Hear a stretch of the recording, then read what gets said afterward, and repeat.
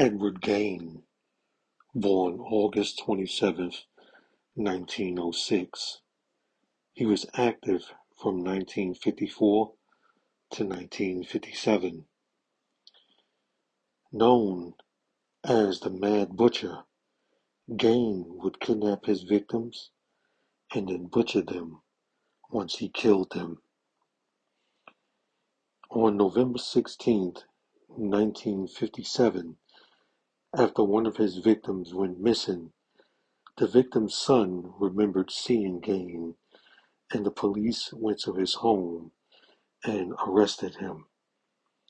On July 26, 1984, due to respiratory failure at the Metadona Mental Health Institute, Gein died.